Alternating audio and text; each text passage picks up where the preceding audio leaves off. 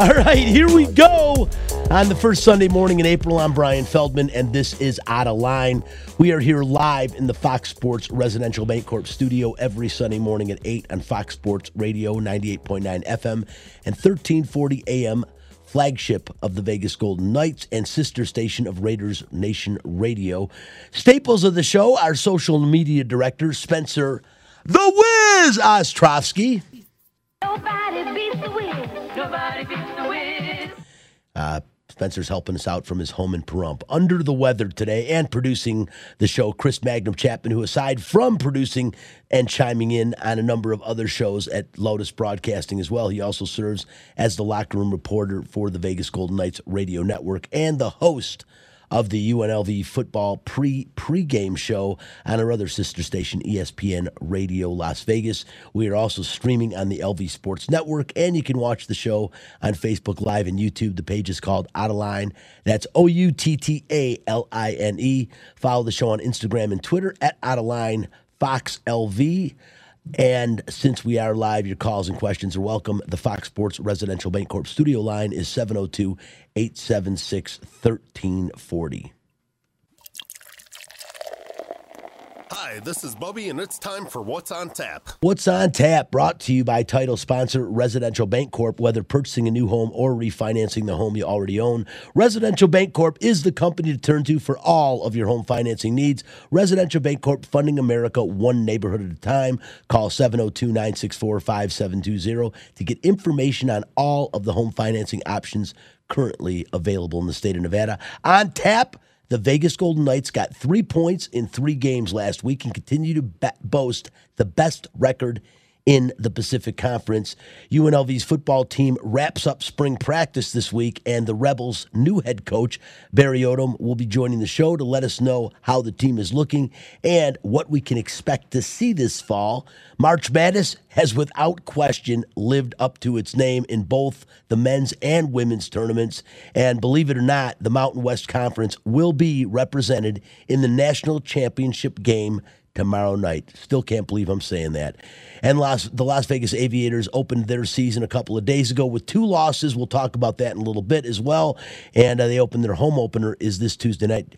Get your tickets, man, available down to go see the Las Vegas Aviators at the most beautiful minor league facility in the country, the Las Vegas Ballpark. That's what's on tap. If you are looking to buy a home or to refinance the home you currently own, contact Residential Bancorp, the company that is funding America one neighborhood at a time. Call 702-964-5720 for details on current home financing options in the state. Chris, I'm amazed I even made it through that. I'm tired, man. But, I got to tell you something. This past weekend and week, so much going on with March Madness. We've had one of the coolest tournaments we've had in a while.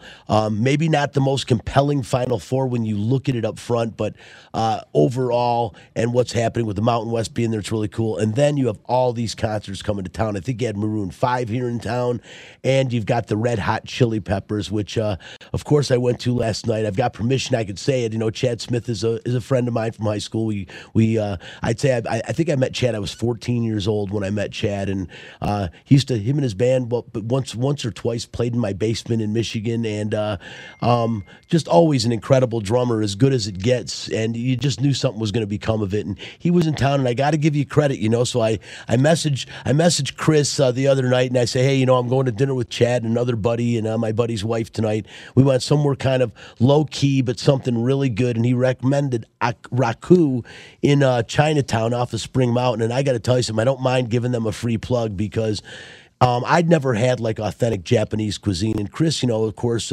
his wife from the Far East, he has been over there several times, lived over there for a while and eaten all kinds of cuisine. And he endorsed this place saying, you've got to check it out. It's unique. It's good. Yes, it's expensive. But at the end of the day, it's easy to swallow the bill after you swallowed all that food. So really, really good stuff, Chris. And I'm tired. We'll leave it at that. Yeah, that Raku place, by the way. So my wife actually, the owner is a client of my wife's company. So when I told her that the drummer from the Red Hot Chili Peppers was in there on Friday night and he really enjoyed it, she said, I don't know who they are, but I'm going to tell him. And so kind of funny, right? Like the one thing, like my wife, she grew up in Japan, so she's not really hip to a lot of stuff that's very popular here when it comes to pop culture and music. I mean, she knew when I played some of the songs, she knew who they were, but she's like, oh wow, she's like, I know who that band is, I know the songs, but yeah, Raku, again, free plug. That place is dynamite. I've been in there a couple times and never been disappointed. Now the guy owns a sweets or a dessert place right down the street, same plaza actually, I think. And it's, if you just want like dessert, I'm going there. I'm going to try that now. Show. I'm going to try that now. I'll tell you what, man. Like you said, it was a show. We ended up getting the sampler, which is expensive, but you get to try a little bit of everything. And other than the uni, which we talked about, the unai, which is sea urchin, they still do it up in a different way, put some salmon roe on it, rice. I'm just not a fan. To me, it reminds me of the bottom of a swamp. But I mean, realistically, it's a delicacy in Japan, and I think they do it a little bit better over there, but it's expensive. What's funny about uni is when you ask Japanese people what kind of sushi or sashimi they order, that's always near the top of the list. And I can tell you, Brian, from having been in Japan and having nice meals in Japan, I mean, my in-laws took me took me and my wife, I should, not just me, but they took us to a kaiseki meal, which is, I mean, if it's like an art show that you get to eat, basically. And after eating uni in Japan, I refuse to eat it here. I was never crazy about it, but once you eat it there and then you come here and you eat it, it's really not the same. So you realize it's not terrible when it's done completely properly. No, it's still pretty terrible, but you don't want to insult your in-laws. Well, I'll bet Raku's version of it is probably similar to Japan's. I'm sure it's really good. Yeah, it wasn't as pungent, but that's the best word I can use to describe it. Yeah, I mean, that's not the thing you order at an all-you-can-eat sushi because you're probably not getting the freshest. And if you want to impress a date that is not very familiar or adventurous when it comes to sushi, trust me, that's the last thing you want to order her. Your date she might even order an Uber right then and bounce on you. Stick to the basics when you're doing that. But in all seriousness, from the Kobe beef they cook on stones, I mean, I can't even go through it. As a matter of fact, I'll post on Facebook later. I took a picture of most of the dishes, and I'll post that on my personal Facebook page later on. But really good stuff. But again, it was just a really cool evening. Great recommendation by you. I'm glad as hell we went. And it's just cool sitting around the other night, talking to my buddy who I remember in high school, really good athlete, was a hockey goaltender, could play basketball, and was a pretty damn good pitcher in baseball. And we're talking about sports. He's asking me, we're talking about the Lions, and I'm trying to be optimistic because he's a big Lions fan, and he knows my background. So we were talking about all that stuff. We're sitting there thinking, and Spencer's showing some of the video right now if you're checking it out of Flea come running on stage at the beginning. I mean, it was pretty cool being backstage and seeing them and watching the show. But we were sitting there, and me and Hefty, Chad goes to the bathroom. We look at each other like, can you believe our good buddy is maybe one of the top 3 drummers in the world. And I mean, people might even argue that he's the best drummer alive right now, but he's definitely in that discussion. When you talk about the best drummers around today, Chad Smith would have to be part of that discussion. And Chris, for me being a friend and stuff, it's not so much starstruck. I'm just so proud of him. You know me and the person I am. And this is a guy that just started playing the drums when he was knee-high to a toadstool. And that was his whole mission in life, was to accomplish what he's doing. And everyone sets out with these goals and dreams. You want to be a baseball player. You wanted this. He wanted to be a rock and roll drummer. And that was his goal in life. And hell, man, I don't think you could do it any better than Chad has done. And I'm so incredibly proud of him. And the person he has remained through all this is a really cool thing, too. Yeah, that's super cool. And I mean, one of the biggest bands in the world.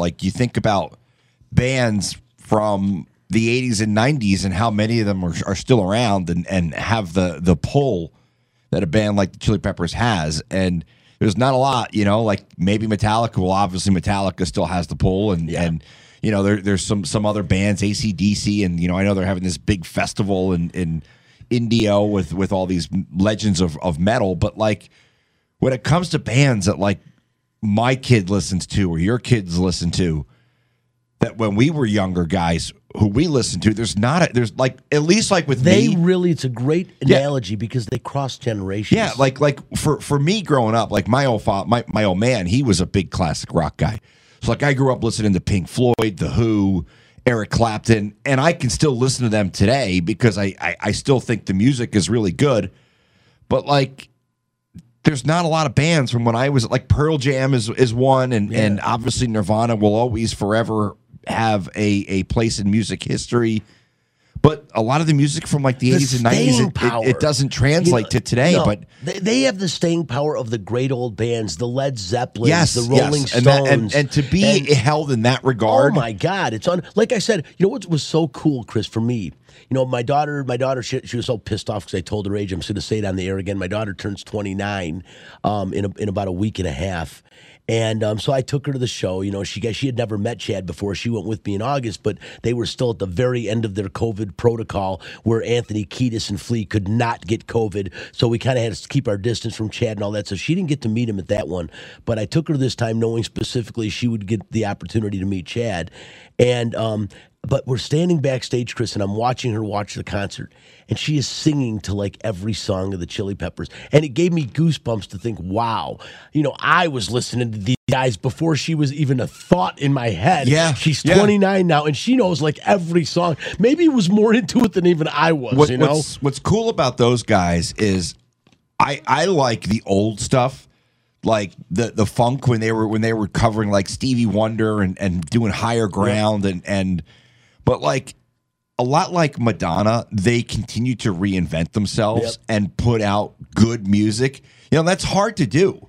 You know, and I think that's why a lot of bands don't have the staying power, right? Because they don't reinvent themselves to a degree. And the Chili Peppers continue to like. I mean, I remember the Woodstock '99 when they had the giant light bulbs on their head. You know that they had those in the old Hard Rock Hotel here. They had those outfits. There are certain songs that you 100% can say, okay, that's the Red Hot Chili Peppers. But then there's other songs like, who is that? That's the Chili Peppers. They have different sounds. It's not like, you know, a great old band when I was a kid, and you still hear their music played today. And I loved them. I went and saw them in concert at Boston. Every song sounded the exact same. The same beat, the same type of rhythm. And as great as AC/DC and Van Halen are, you can tell when they play who they are. Not that it's bad, it's really good. But the Chili Peppers do change their sound. They do reinvent themselves to stay with the times. They have some really hard stuff. I mean, Give It Away will never go away. It'll never not Under be. the Bridge. And that was the one thing, before I get off the air, I have to tell you this. I mean, before we move on, Under the Bridge, speaking of that song, so it was really cool before the show. Chad emails or texts my buddy Jeff the song list of the songs that are going to play in order the way they're going to play them. Yeah. And so Jeff, of course, immediately forwards that to me and is like, look, because I said to Chad when we were at dinner, I'm like, listen, everyone that I talked to that had been to the show said basically the same thing. They love the show, but everyone was surprised. And I even heard a couple of people say it on different radio stations. They were surprised they didn't play Under the Bridge in August. So I told Chad that, and he's like, really? I'm like, no, seriously, people complain. Like, they love the show. It's not that. You guys are freaking amazing. But you didn't play Under the Bridge. And, you know, I understand that might be your biggest hit, and you don't want to keep harping on that, but it's your biggest hit because people love it. So you play your biggest hit. So I told him that, and he said he was going to tell Flea because Flea makes up the list and the way they're going to do it. And he sent the list, and there it was, right at the bottom on their encores. It was they were going to play Under the Bridge, followed by Give It Away. And then all of a sudden they do an encore that wasn't the Under the Bridge, and then they do Give It Away. I'm like, oh, they must have switched around because Hefty Jeff said they do switch it up occasionally.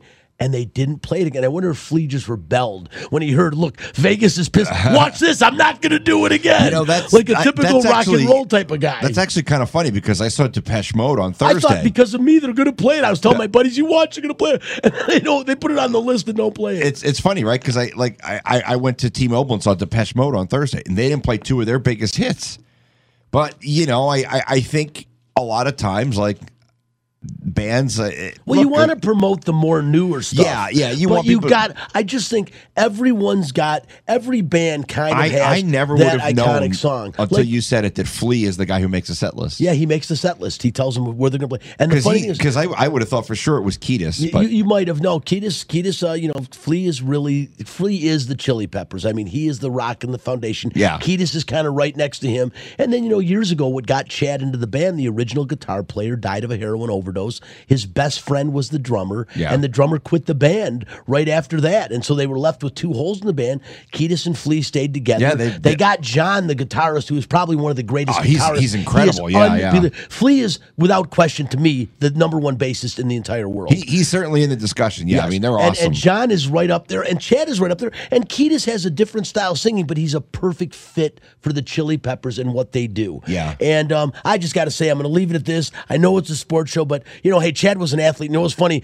I said last thing I'll say about it again. So our friend Brian, who went to the show with me also, asked Chad last night when we're just before we all part and they go to do the show, because he comes backstage and hangs out with us for a while, takes some pictures, and all that stuff. And he goes, who was your favorite goalie? Because I had let Brian know Chad was a goaltender. He played goalie in high school. He was a goalie. And he said Tony Esposito. And I was like, I almost fell off my chair. I thought for sure it was going to be like Dominic Hasek, maybe, maybe Chris Osgood. I know Osgood's not one of the greatest of all times, but he's got a cup with the Wings. But I thought he would say maybe Dominic Hasek, and maybe even, I can't think of his name right now, Mike Vernon, who also won a cup with the Wings.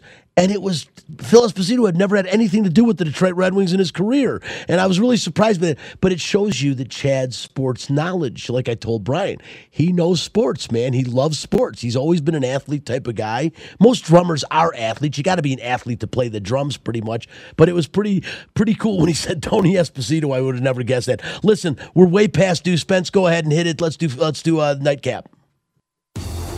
Hockey players, as you know, are warriors. They don't give up. They come to play every game. It's time for Nightcap, a cupful of the Vegas Golden Knights. From highlights to interviews to special events, the puck starts here. Yeah, well, the puck has been rolling for the Vegas Golden Knights for a while now. This week, maybe not indicative of the way they played since the All-Star break, but hey, last night they broke out against a team that has kind of shocked everyone since the All-Star break, like the Vegas Golden Knights. This team has shot up the standings, and all of a sudden the Minnesota Wild are leading the Central Division in the Pacific Conference, and it's kind of surprising. It's our old buddy Marc-Andre Fleury has decided to start standing up and saying no again, and I'm not too old. He didn't look great against the Vegas Golden Knights. I thought one or two of the goals he might have maybe stopped them, but I haven't been watching him much this year other than when the Knights played him. This is the first time and only time they'll play him at T-Mobile Arena this year, so we haven't really got a chance to see him. I wasn't there last night. I was at the Chili Peppers, as you know, so I didn't get to see it other than the highlights, but Marc-Andre Fleury doing it again and getting another opportunity with a team that is among the leaders of the Pacific Conference, and a team that that they very well could end up running up against at some point in the postseason, which would be kind of funny. But I was worried about last night's game, coming off of that bad overtime loss to the San Jose Sharks so quick. You didn't have time to go up and get yourself a snack in overtime, and that game was over. But at least the Vegas Golden Knights picked up a point from going into overtime and losing it there. But I thought, Chris, I was worried after that game. And then you've got a team like Minnesota who has just been, I don't even know how to describe it. It's almost like the twilight zone of this team has just shot up. I think I heard they had one regulation loss. If let me see what it was. In the last 6 weeks. In the last 6 weeks. It's unbelievable. Yeah. That this team has just all of a sudden become one of the best teams. They beat the Colorado Avalanche the other night in Denver. Yeah, it's unreal what they're doing, Chris. Yeah, they're a good team, and the funny thing is Fleury's not. I don't even know if he's the number one goalie anymore. Gustafsson is their star. But Fleury still plays a lot, Chris. He played the last two games, and it's a good problem to have for the Wild. But the funny thing is they're doing all this. They haven't had Kirill Kaprizov for 3 weeks, and they're still. It's unreal. But Matt Boldy has stepped up, and he of course scored a goal last night. But I don't know what has gotten into them. It's like I said, it's like the twilight zone. Good team with a good coach, and it makes a big difference. Now the question is, can they do it when it matters most? And that division is going to be a dogfight, much like. Well, on top of that, it's just like what's crazy is we've got the Golden Knights, L.A. Kings, Edmonton Oilers, and then you go over there, and you've got the Dallas Stars, Colorado Avalanche, Minnesota Wild. 6 teams that are all really, really good teams. And you have no idea who's going to be the number one seed. Yeah.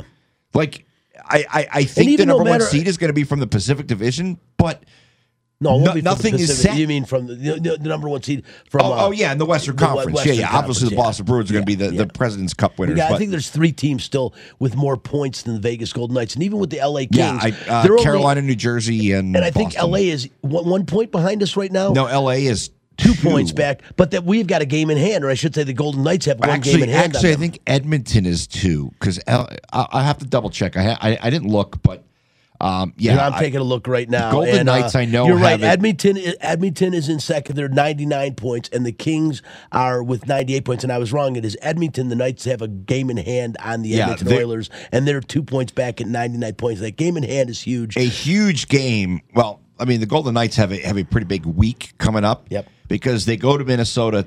They're going to be traveling today. They'll play the Wild tomorrow night, and then they play the Nashville Predators, who basically aren't really playing for much. I don't think they're going to make the playoffs. They have an outside chance, but then Thursday night you got the LA Kings coming here. Then the Golden Knights. There's next week at this time we'll probably have a better picture of what the playoff matchup is going to be. But Brian, the Edmonton Oilers are not going away. No, they're not, Chris. And now that game in hand, as you mentioned, is huge. It is, but I was going to say, and you can elaborate on this too. We went the other night. We had a run from the NIT championship game, or wasn't it? Was the semifinals, right? Yeah, the semifinals. UAB and Utah. Yeah, and we ran, and we missed a hell of a basketball game that went to overtime, and almost Utah Valley and UAB turned out to be a hell of a game. But we both ran over to see because when Connor McDavid is playing, that is to me like when Wayne Gretzky was playing. You don't miss those games. This guy is a truly special talent. And the funny thing is Leon Draisaitl, his line mate, would be the number 1 player on probably 60 to 70%, maybe 80% of the teams in the National Hockey League. I think you can make the case he's the second best player in the NHL. Could be. And it's unfortunate because they can't. Well, it's fortunate for everyone else in the league that there's only 2 of them in one line with them, so they can't be on the ice all the time. Yeah. Because, Chris, when I was watching them against the Golden Knights the other night, I don't know how they don't win every game. There was times. Well, they don't have a good goalie, so that helps. Yeah, it does. But my God, these 2 guys.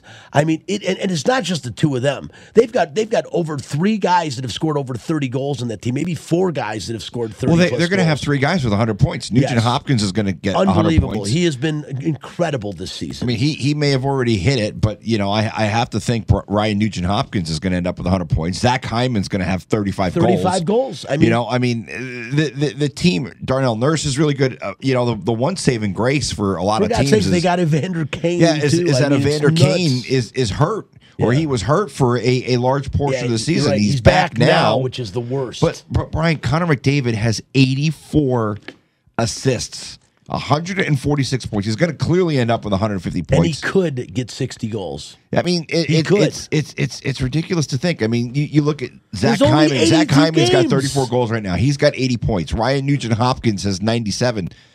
In most years, Draisaitl would be running away with the points at this total, point, and he's 26 behind. He's got 120 points, but he's 120, and he's 26 points behind McDavid. It's unbelievable. To be McDavid's shadow when you are that good, like he is by far and away, he's doubled what any Golden Knight has done, and he's the second best player on their team. And like Chris said, arguably the second best player in the league. And one of the really cool things also about Leon Draisaitl that I like is, he's a good interview after the game. He came out, and last time I remember him being dry. This time he was a good interview. He stayed and accommodated the media. But what I really liked about it is, he had a little bit of joking around with him. But then you look at this guy on the ice, and not only is he prolific point achiever with assists and goals, the guy also is a physical player.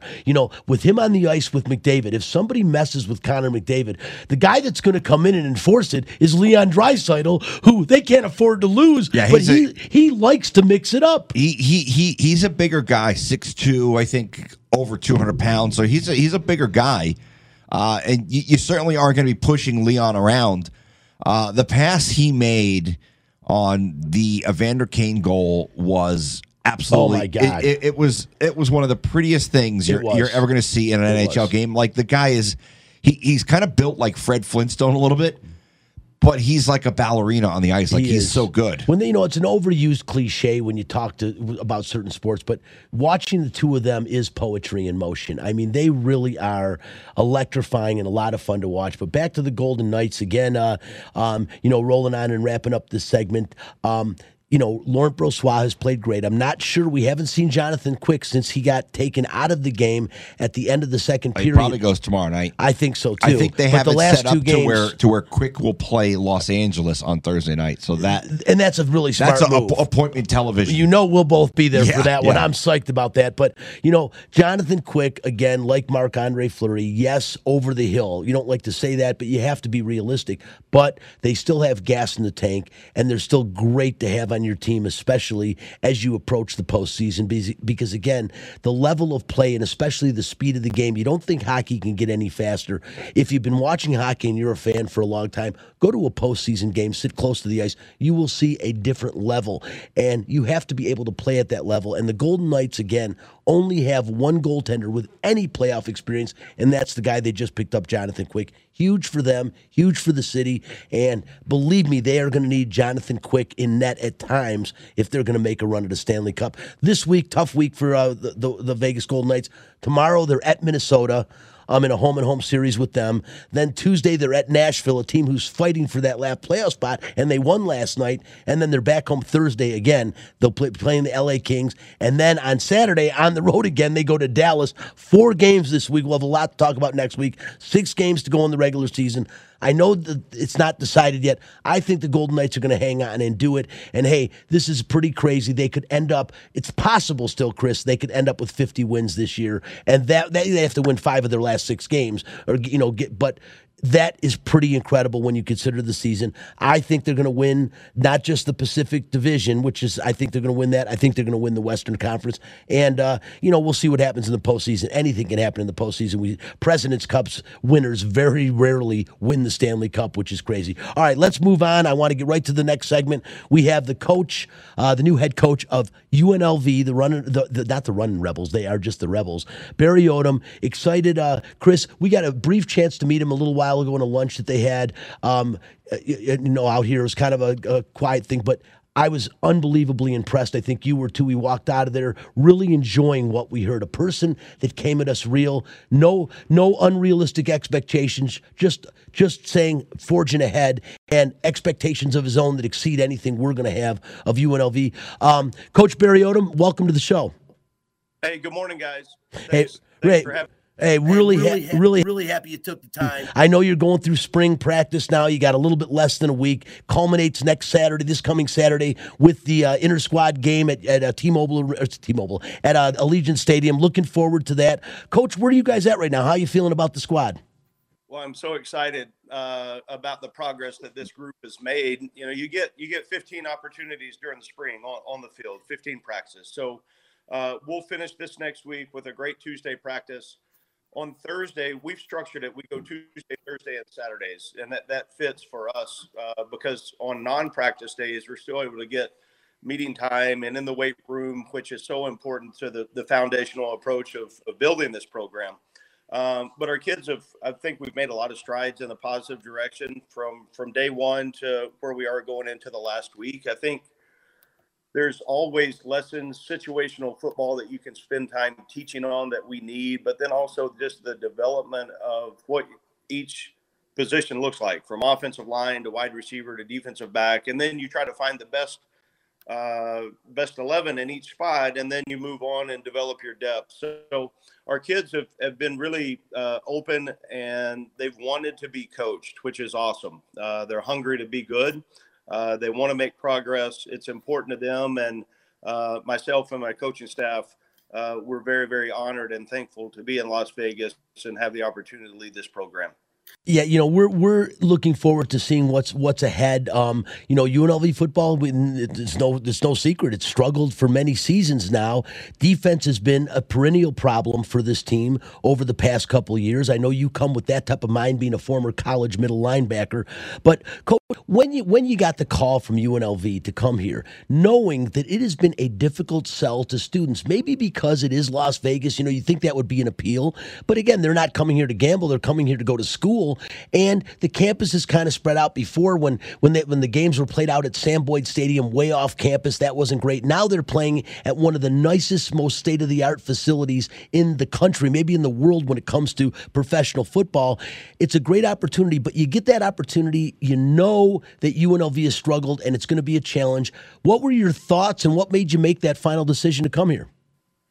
Brian, that's a great question. And I look at, and I've followed UNLV here the last few years, but I look at, and I want to be judged on what we've done since we've been here. And I don't know why there's been struggles. I refuse to believe that we can't go win a championship.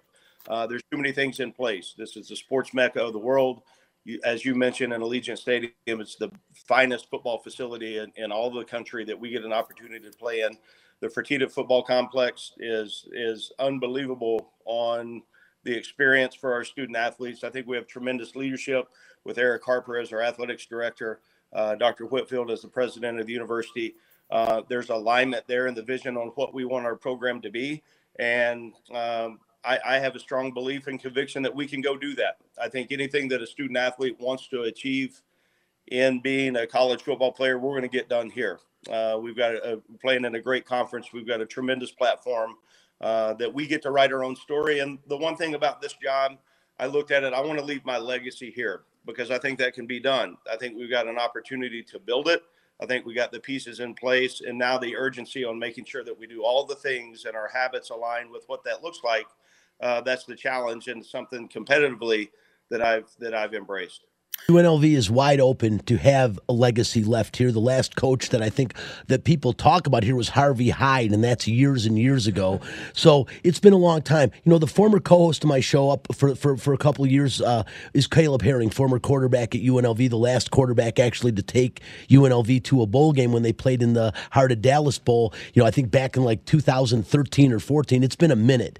And, you know, he said, I said, what was the issue, you know, coming to UNLV? Because he had made it clear that UNLV was one of the only places that really recruited him where he was looking at going besides starting off JUCO. And he said the problem that he said here was kind of what I had said before, that it just doesn't feel like a college campus sometime because you got the rigmarole of Las Vegas surrounding it. And it's been tough. And then, of course, you know, with UNLV basketball hasn't been what they were. They established this mystique, and it just hasn't been there. But I said to him, I go, Caleb, but now you've got Allegiant Stadium.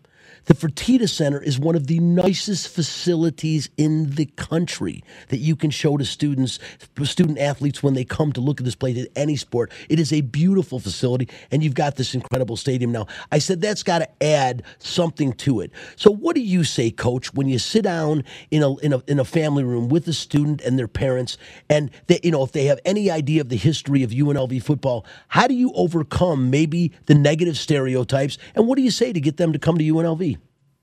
Well, the great thing that I've learned since being here, when I took the job, I thought Las Vegas was going to be this, you know, huge city. But I've been there 3 months, and now it's condensed down and seems like a small community to me. In the fact that UNLV there is a campus. The challenge that we have had that we've embraced is we've got to get kids on campus along with their mom, their high school coach, their dad, whoever it is. We've got to get them on campus to show them what we have to experience, and they can see it in their own eyes, give them hope, vision, and belief on how we're going to do it. And then when they see it, you know, we've got everything in the world here. There's only one Vegas, as we all know, but we also understand that to be a great college football player and a student athlete, we've got a great, tremendous plan on how we're going to graduate our kids, how we're going to be involved in the city, and then athletically what it looks like on the field. And you take that, and it's an educational piece on once you step on campus, what it looks like and what the next 3, 4, or 5 years are going to look like for you. And once we get kids on campus, which we've had over 1,000 prospects on our campus since we started in January, they're leaving with a different sight and a different vision on what UNLV is and what we're going to be. You mentioned Coach Hyde. I had him on camp. He came and visited one of our practices, and what a great opportunity to visit him, and just a tremendous guy. Yeah, he's a great guy. Yeah, hey, Coach. Quick question about local talent. I've been in Vegas long enough to have seen Steven Jackson get away. I've been here long enough to see DeMarco Murray get away. I know one of the big things that you're focusing on is keeping local talent, because there is a lot of it here in Vegas. in the city and getting them on campus at UNLV. So how do you go about convincing local kids that this is the place that they want to play?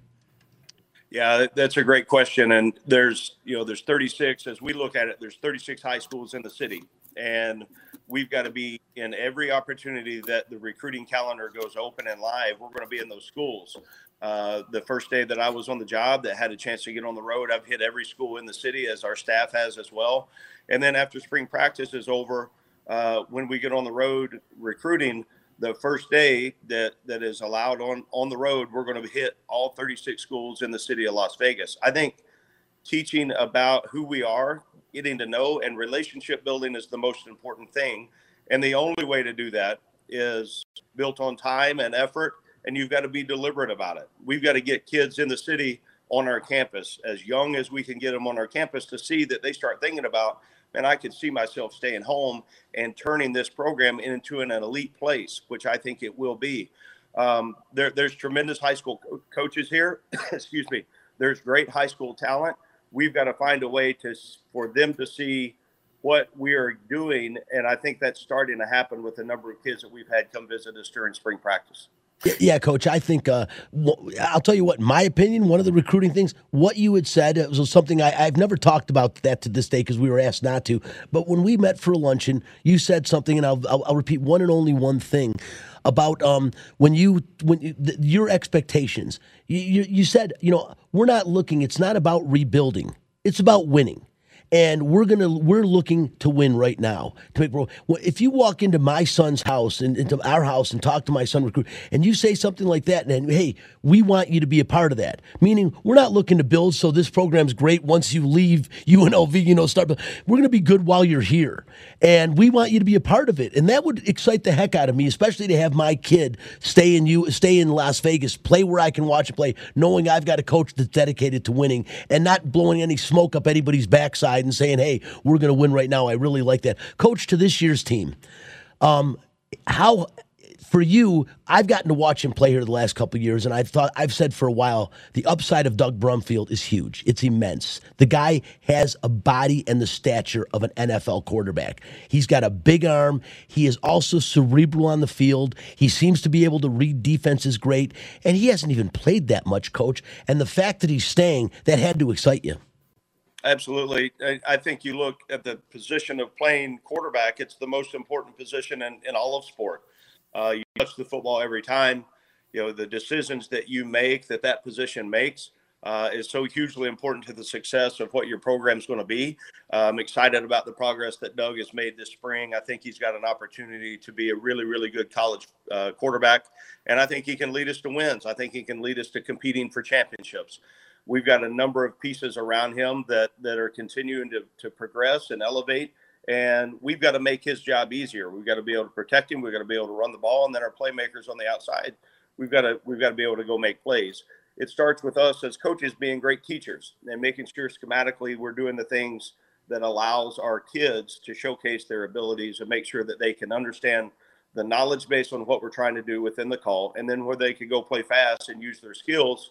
It all goes together. So we're really excited about what he's done. We're excited about the quarterback position because I think we've got a couple guys there that also can play winning football. I've been fortunate over my career. I've been in positions that we've had really good quarterbacks. At Arkansas, we had KJ Jefferson. At Missouri, I had Drew Lock. We had Blaine Gabbert. We had Chase Daniel. We had Brad Smith. We had James Franklin. I mean, there was a long list of quarterbacks. If you've got a quarterback in college football that is really good, you've got a chance in every single game. And we feel like with the progress that position has made, we're moving in the right direction for us to have success because of our quarterback play. Yeah, I think part of Doug's reason to stay is because of the quarterbacks you've been affiliated with over your career. 3 key members of the offense have transferred to Power 5 schools. Last year's leading rusher, Aiden Robbins, Brigham Young. Your starting center, Lee Fontenot, is at Arizona State. And a pretty damn good wide receiver, and Kyle Williams goes to Washington State. Those are some big shoes to fill, Coach, and I know that has been a priority and a focus of part of going through spring camp. Are you seeing guys, and you did say that, but that could fill those roles?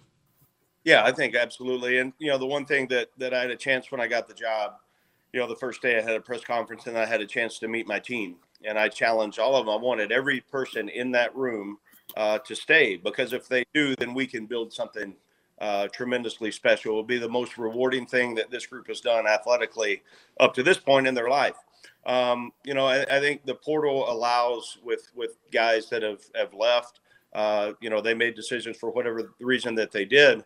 We're always going to be actively recruiting, but I like this current roster. I like the guys we have. We'll probably add a couple more pieces here before we kick things off in August, but also look at the core group of the guys that have really bought the program since we started. I'm sure excited about what they've done. Excited to see what's going to happen down the road. I know that a big focus is on defense. Defense, the old adage and oldest cliche in sports, defense wins championships. And I know that is your focus there, getting guys in the right positions on defense. Coach, I'll let you go after this one. What should we expect to see? Maybe not this Saturday in spring camp. I mean, it's too early. But what do you expect us to see next fall? I mean, you start off, your first game might, a team people might not know very much of. But right after that, you're heading to a Power 5 conference. You're going to the Big House, Michigan. You've got some big games early on your schedule. What do you expect people to see? And what do you think the moniker of this team is? What do you think the identity of this team, or what would you like it to be? Yeah, I'm going to go a couple different levels here. Number one, next weekend on Saturday at 1 o'clock in Allegiant Stadium, we've got our spring showcase. I would love for as many folks can get out. It's free. Would love for people to come get a glimpse of our players and support them. Also with that, if we can make Allegiant Stadium a home field advantage for us, go get your season tickets. I mean, I want to make Vegas our place. It's going to be a home field advantage every time we step into that arena. I also understand that we've got to give them reason to be there, and I'm excited about that challenge and opportunity. I want you, when you come and watch our team play, when you walk away from it, I want them to also, every single time that they're a team, they play together, they play complementary football, they work together, they understand the game, they play hard, they play smart, they play tough, they're disciplined. They play, we talk about all the time, playing 6 seconds at a time. Play as hard as you can for 6 seconds. From the time the ball snapped to the whistle blows, go play as hard as you can. Obviously, you got to score points on offense, take care of the football. Special teams have got to be the X factor for us. And then defensively, we've got to take over in the way that we swarm the football and play tough together, not give up explosive plays. All those things combined give you a chance to win football games. He is Coach Barry Odom, the new head football coach at UNLV, and looking forward to this year, Coach. Like I said, there's not been very high expectations, but after seeing you, reading a lot about what you're doing there, I'm starting to have high expectations for this team, and you know what? That's a really cool and good thing. Coach, wish you nothing but the best, and I know we'll be talking to you again in the near future. Thanks, Brian. I sure appreciate it. Go Rebels. Rebels, and that's Coach Barry Odom again. His first year, years of coaching in at Missouri, and he just got done with Arkansas. He was the assistant head coach there, and I believe the linebackers coach as well. He was a middle linebacker at Missouri when he played in college. He has that mentality. And Chris, you and I got to go to that little private luncheon and got to meet Barry Odom, got to listen to him, and we both left there not moderately impressed. I will say, surprisingly impressed. Yeah, I think, and we'll see, right? I mean, we obviously we've been impressed before. We want to see that translate to wins on the football field. But I'll tell you, Brian, there's a lot that Barry says that you can really support. And me being, I mean, look, this is my home. Loved hearing the local talent thing. I remember the day of the luncheon. Oh, you yeah. loved it. I mean, look, I moved here 24 years ago yesterday. So I've seen a lot. I remember seeing Steven Jackson play at El Dorado High School, the Sun Devils. And I remember seeing him play and being like, wow, this kid's really good. And then hearing that he was lightly recruited by UNLV, that was discouraging because you knew that the kid had talent. Even a guy like Donnell Pumphrey. Yeah. How does he get to San Diego State and just blow it up? So, I mean, yeah, we've seen some local kids come through. Philip Payne was a Western high school kid. There's been some other kids who've come through locally. But when you looked at last year's roster, and I don't know if it's just the way it worked out or if it was something in Marcus Arroyo's philosophy, there weren't a lot of local Vegas kids, right? Like if I'm a high school football player in Vegas and I stay and play at UNLV, I want to be playing with kids that I've played against in high school, right? Like if I'm that star player at Sierra Vista High School, I want to play against the kids I played against at Gorman. I want to play with the kids I played against at Durango, right? Because you build a relationship with those other players, whether through youth football. But the other thing is, when you have local kids, you get the community involved, right? Like if you're friends with the star player at Sierra Vista and he stays at UNLV, all his friends from Sierra Vista are going to come and watch the UNLV football game. Absolutely. You know, and I mean, this guy was maybe too good to go to UNLV, like maybe a Steven Jackson, but Ramadre Stevenson. I mean, he's my son's friend, went to Centennial High School, ends up going to Oklahoma. Now he's playing for the New England Patriots. Oklahoma has come in and they've gotten so many good kids out of Vegas. Yeah, you know, they're cherry picking. Yeah, I mean, DeMarco Murray. There was a linebacker Reynolds a couple of years ago. You got it. Obviously, Stevenson. And I do like Barry Odom, like I said, in the respect that I think he may be able to accomplish some of this. Put it this way, people. It's a tall order what is being asked of Barry Odom. This football team has never had an identity, and like I said, weren't consistent for any number of years since Harvey Hyde when they had a couple of years of consistency and being good. I mean, Caleb Herring came out of nowhere a few years back to take this team to a bowl game when they were on their way to an abysmal season, took them to a bowl game and saved the coach's job. Yeah. And Caleb's not here, so you don't have to mention that. I don't have to mention the coach anymore, give him crap. But you know, I mean, the bottom line is that's the last time we've seen this team even be competitive. Yeah, I mean, for look, a full season. I was here for the John Robinson years, and I remember the start to the John Robinson era, and unfortunately, I also remember the end to the John Robinson era. And you know, there were some factors behind the scenes I think that played a role in Robinson's last year. Great guy, by the way, John Robinson, just a legend. And for him to have coached at UNLV is really cool. But cool.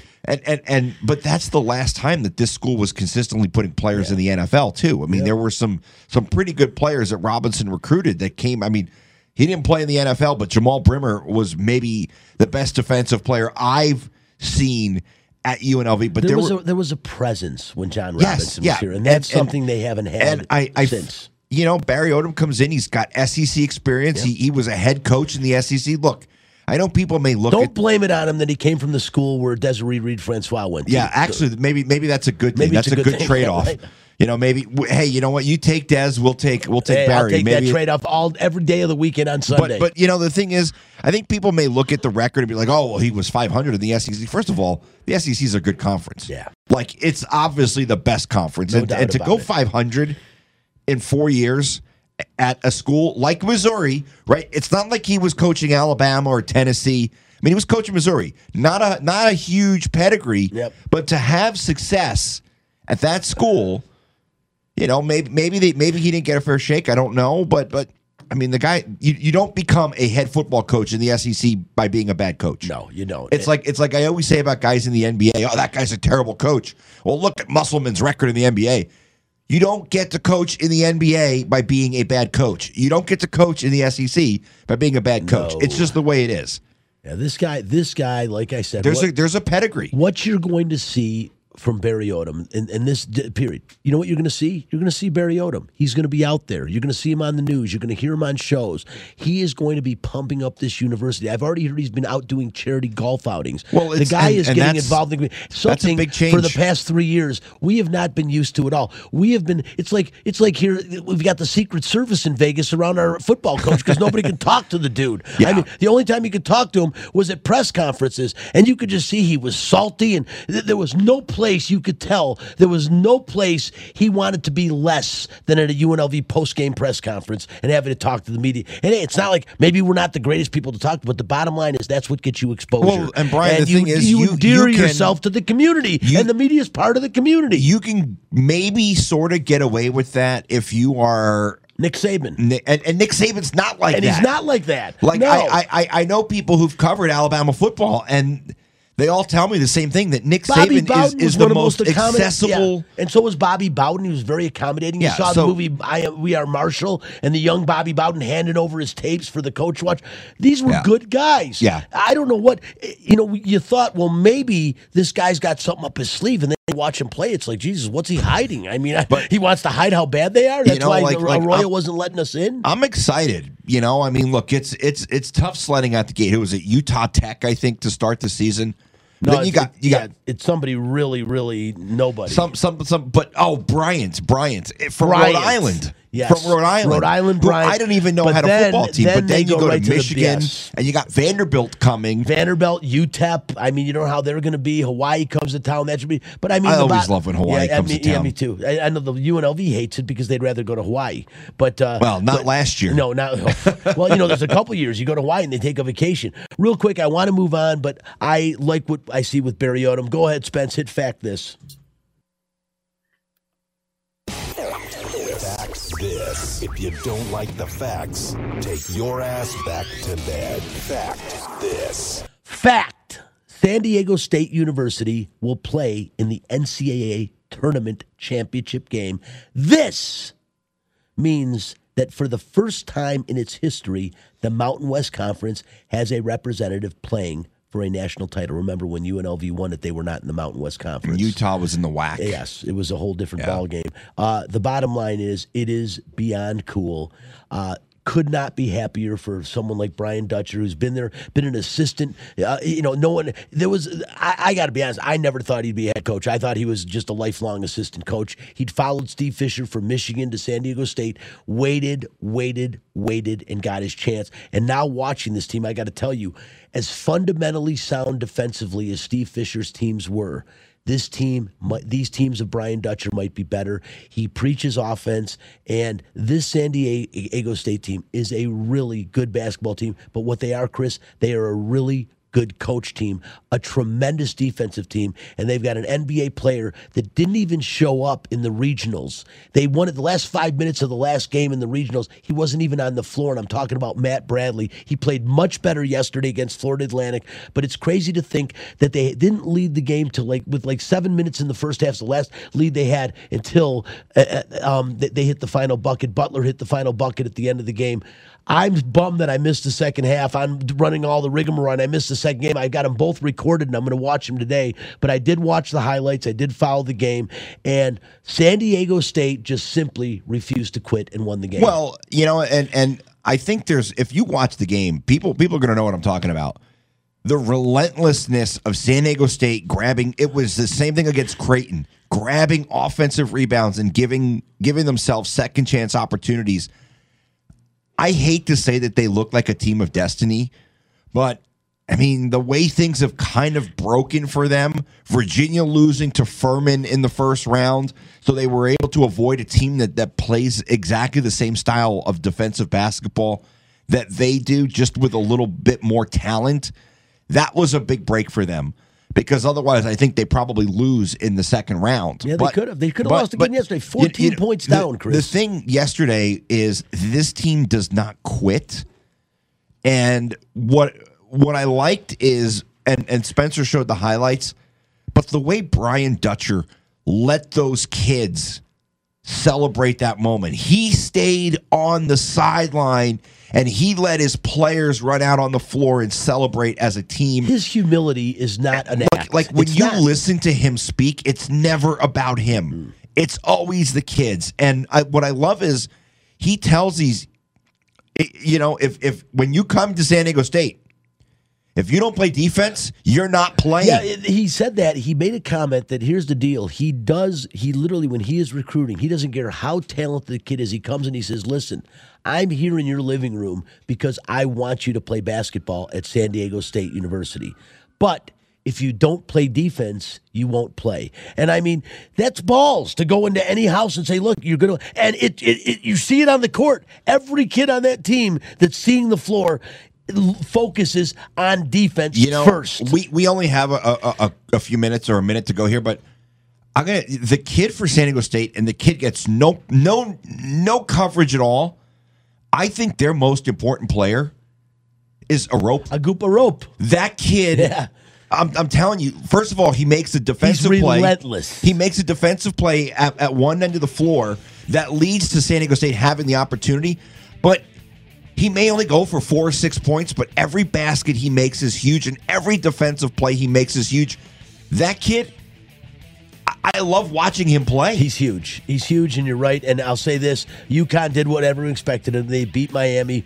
A great run for the Miami. Last year they got to the Elite Eight. This year they got past 72-59. Chris, real quick, I'm going to tell you right now, it's David versus Goliath. I like San Diego State as a team of destiny. I just can't see them beating UConn. Well, they're running into a team that can play physical and has a couple big men, which is something that they haven't faced. And on a different level right now. And the Sunogo kid, I think, might be the best player. He might be the Chris, player of the tournament. The entire tournament, they have been behind by 47 seconds the entire They tournament. are destroying teams. They are just wasting teams. Listen, we're out of time. I want to thank head coach at UNLV, Barry Odom, for joining the team. Spencer Ostrowski, the whiz, back at home taking care of things. Chris Chapman behind the wheels of steel here, and I'm Brian Feldman. This is Out of Line every Sunday morning, 8 to 9. See you next week. Bye-bye.